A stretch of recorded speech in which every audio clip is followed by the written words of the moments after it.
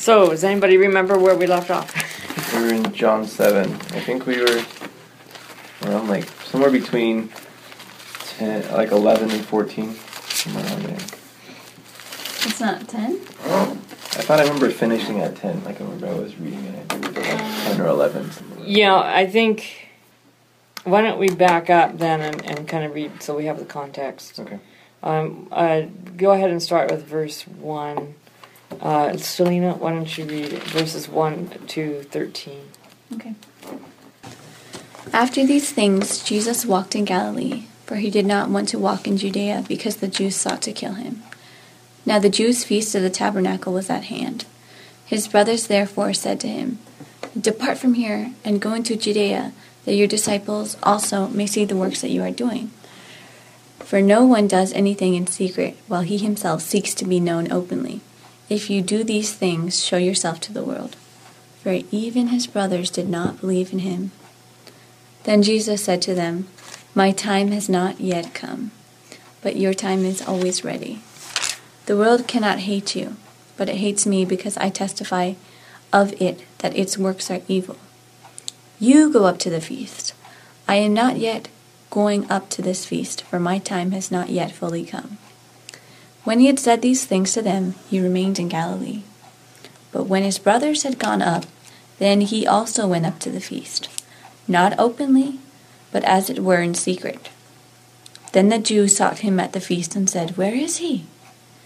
And there was much complaining among the people concerning him. Some said, "He is good." Others said, "No, on the contrary, he deceives the people." However, no one spoke openly of him for fear of the Jews. Something popped out at me that I escaped my attention last time. His words, "It hates me because I testify of it that its works are evil." How did Jesus testify that the world's works are evil? By being good, by showing what goodness was, by loving, by caring. He didn't go around, "Your works are evil, your works are evil, your works are evil." He showed what goodness was. So the irony is, you would expect that it would be the other way around, that he would alienate people from him by telling them off and condemning their works. The only time he does that is the woes on the Pharisees. And that's a single incident. And when he cleansed the temple. Those are the 3 times that he really declares their works are evil, although it's going to get pretty vigorous in chapter 8. Jesus is going to say some very strong things. But what really got them was his goodness. So it gives us an example of how we should go about it as well. Contrary to what we see a lot sometimes, people kind of hold on to a lot of the Old Testament where it's really only given the times where Jesus condemns his people, but those are only intermittent times, and then other times he's holding his tongue, so to speak. And here Jesus says the same thing, except he does more action than talking. Yeah. So, what do you do about this? He says, "Go up to the feast yourselves. I am not going up to this feast, for my time has not yet fully come." And so he stays in Galilee, but as soon as his brothers leave, he leaves for the feast. Well, I think he's saying a lot there because they're wanting him to go to the feast and be very obvious in public. And he's saying his time's not yet come because it's not time for him to be public yet. And he's going privately, quietly. So you would add the word "yet." I'm not going yet up to this feast. And apparently some later copyists felt the same way and added the word, because you have manuscript variants. Ah. And one manuscript says, "I'm not going into this feast," period. And other manuscripts say, "I'm not going yet." Yeah, this one says "yet." Yeah.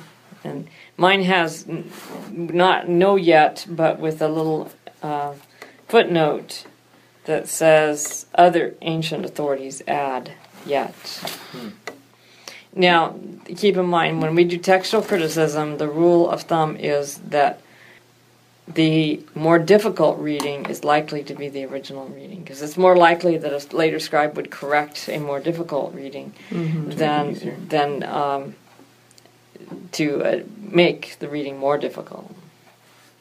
So it'd be more likely that the word yet would be added than subtracted on that basis. You know, there's a possible way of looking at this, that when Jesus said, I'm not going up to this feast, he's talking about a portion of the feast that maybe he missed. So there's various ways you can interpret this text. Any other insights about this before we move on? Well, just what I was talking to Professor Stefan the other day, and he was telling me that how John is centered around, the narrative is centered around several feasts. And so John again talks about one of the feasts right now, kind of providing it to us a time frame of when this is happening. That was interesting. Yeah. Yeah, I think it's similar to what I was saying, possibly. And you notice how they were talking behind his back. He's a good man. No, he's leading people astray. Do you hear anything like that in the church? The One Project, for example. Depending on who you talk to, it's a great idea, and no, they're leading people astray. And that's not to say there might be some problems out there in various places that have the One Project. But I always want to ask, so where did you get your information from? Well, I got it from so-and-so. And did that person attend the One Project? Because what right do we have to talk about someone or something if we haven't been there and witnessed it for ourselves instead of hearing it and passing it on? Okay, let's move on. And Christian, would you read verses 14 to 24? Okay. But when it was now the midst of the feast, Jesus went up into the temple and began to teach. The Jews therefore were marveling, saying, How has this man become learned, having never been educated? Jesus therefore answered them and said, My teaching is not mine, but his who sent me. If any man is willing to do his will, he shall know of the teaching, whether it is of God, or whether I speak from myself. He who speaks from himself seeks his own glory, but he who is true, seeking the glory of the one who sent him, he is true, and there is no unrighteousness in him. Did not Moses give you the law, and yet none of you carries out the law? Why do you seek to kill me? The multitude answered, You have a demon. Who seeks to kill you? Jesus answered and said to them, I did one deed, and you all marvel. On this account Moses has given you circumcision, not because it is from Moses, but from the fathers. And on the Sabbath you circumcise a man. If a man receives circumcision on the Sabbath, that the law of Moses may not be broken, are you angry with me because I made an entire man well on the Sabbath? Do not judge according to appearance, but judge with righteous judgment. What does Jesus mean by do not judge on appearance? How were they judging on appearance? They're nitpicking. Yeah, that's how we would say it. But what does it mean to judge on appearance? Maybe like surface judgment? This is called the plain reading version. The judging according to just the surface, obvious meaning, and not asking about time or place or underlying principles or a wider context. It reminds me of like Kohlberg's levels of reasoning, and how like they're just judging according to it almost seems it seems like it's more conventional reasoning versus like post-conventional with like the wider context and universal. Yeah. It says it right here. Therefore, for all times and all places, it applies. That's the surface reading.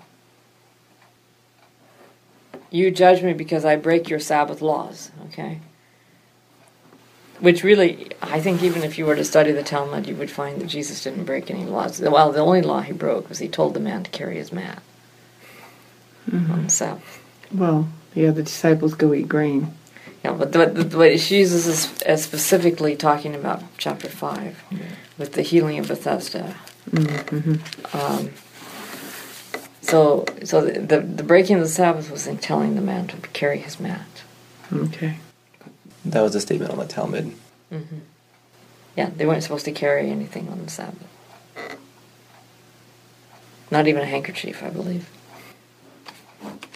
Anything else from this passage that strikes you or makes you raise a question? It's funny because the people are so angry after verse 19 when he's like, You have a demon. yeah, and they're like, how dare you? We have all these buffer laws, so we never like get to the actual law. They're like so angry. They're like, no. You don't keep the law of Moses. And see, you need to understand, it's the Pharisaic party that really holds the oral tradition of what becomes the Talmud. The Sadducees accuse them of not keeping the law of Moses. So Jesus is actually siding, in a sense, with the Sadducees here, which makes all the Pharisaic parties going. In verse 22, the parts that are in my version, it's in parentheses. It says not because it's from Moses, but from the fathers. Is that just kind of saying the subtext of what he was implying, or? I'm sorry, could you repeat that? In verse 22, there's a portion in my version that's in parentheses. Not that it is from Moses, but from the fathers. Yeah, it's hard to tell. Those are his words. I think those are his words. Those are, okay. Yeah, Moses didn't give circumcision. Who gave circumcision? Well, wasn't it? We would say God did, right? But who did he give it to? Abraham. Abraham. Okay, I was going to say Abraham, but I was like, oh no, this is a test that would fail. But Moses just brought it back. But you notice he says, it's not from Moses, but from the fathers. Why does Jesus say that? I don't know. Well, maybe because if they're calling him out, that they need to have their fact. It's odd that he doesn't say that it comes from Abraham specifically. He just says from the fathers. Because if you study the Bible, the covenants, there's 3 verbs that govern making a covenant. And the Noachian covenant is established. That's verb number 1. The Abrahamic covenant is pronounced without a verb, as I recall. It's just obviously a covenant. It's not called a covenant, I believe, initially. But what happens is Abraham, when God gives him land, when he offers him a son, he doesn't use the second term, which is to cut a covenant. So when God initially gives Abraham the covenant, Abraham trusts God and he accepts it, and this is the covenant of a descendants. Okay. Then God shifts to land. I'm going to give you this land. And Abraham says, how do I know you're going to give it? Immediately. Lack of trust. So God says, all right, I guess we're going to have to cut a covenant. And so he has Abraham go through that ceremony. I think I've said this before. And so then when Ishmael's born, then circumcision is instituted as a response to Ishmael. Because if you read the storyline, that's how it comes about. So it is from Abraham because of his lack of faith. His lack of faith necessitated circumcision. Because he took on the terms of the covenant himself, and Ishmael was the result. And so everybody had to be under that covenant sign because that represented them taking on the covenant themselves. And it was intended to be painful so that they forever knew it's because of our lack of faith. Otherwise, it would never have been circumcision. So it is from Abraham, from his lack of faith. And Jesus is setting up something here that is going to prove very helpful to Paul, the apostle. I think 18 is really interesting because it says, "He who speaks from himself seeks his own glory. But he who seeks the glory of the one who sent him is true." And, in discerning. I was just thinking, what if we use that as the litmus test in the Adventist Church for who's speaking the truth? Those who speak on their own authority versus those who seek the glory of him who sent them. I don't know if you're aware, but there's just a whole lot of groups in the Adventist Church on their own tangent. It's getting thicker and thicker and thicker with this little group over here on this tangent, this little group over here on this tangent. And then the great divide that we have in the church and the two extremes. So, who is seeking their own glory? And we can be very pious and make all kinds of proclamations about how we are not seeking our own glory. But the real question is, when you encounter this or that group, who do you hear about the most? Do you hear about God the most? Or do you hear about peripheral things? Or that they have the truth.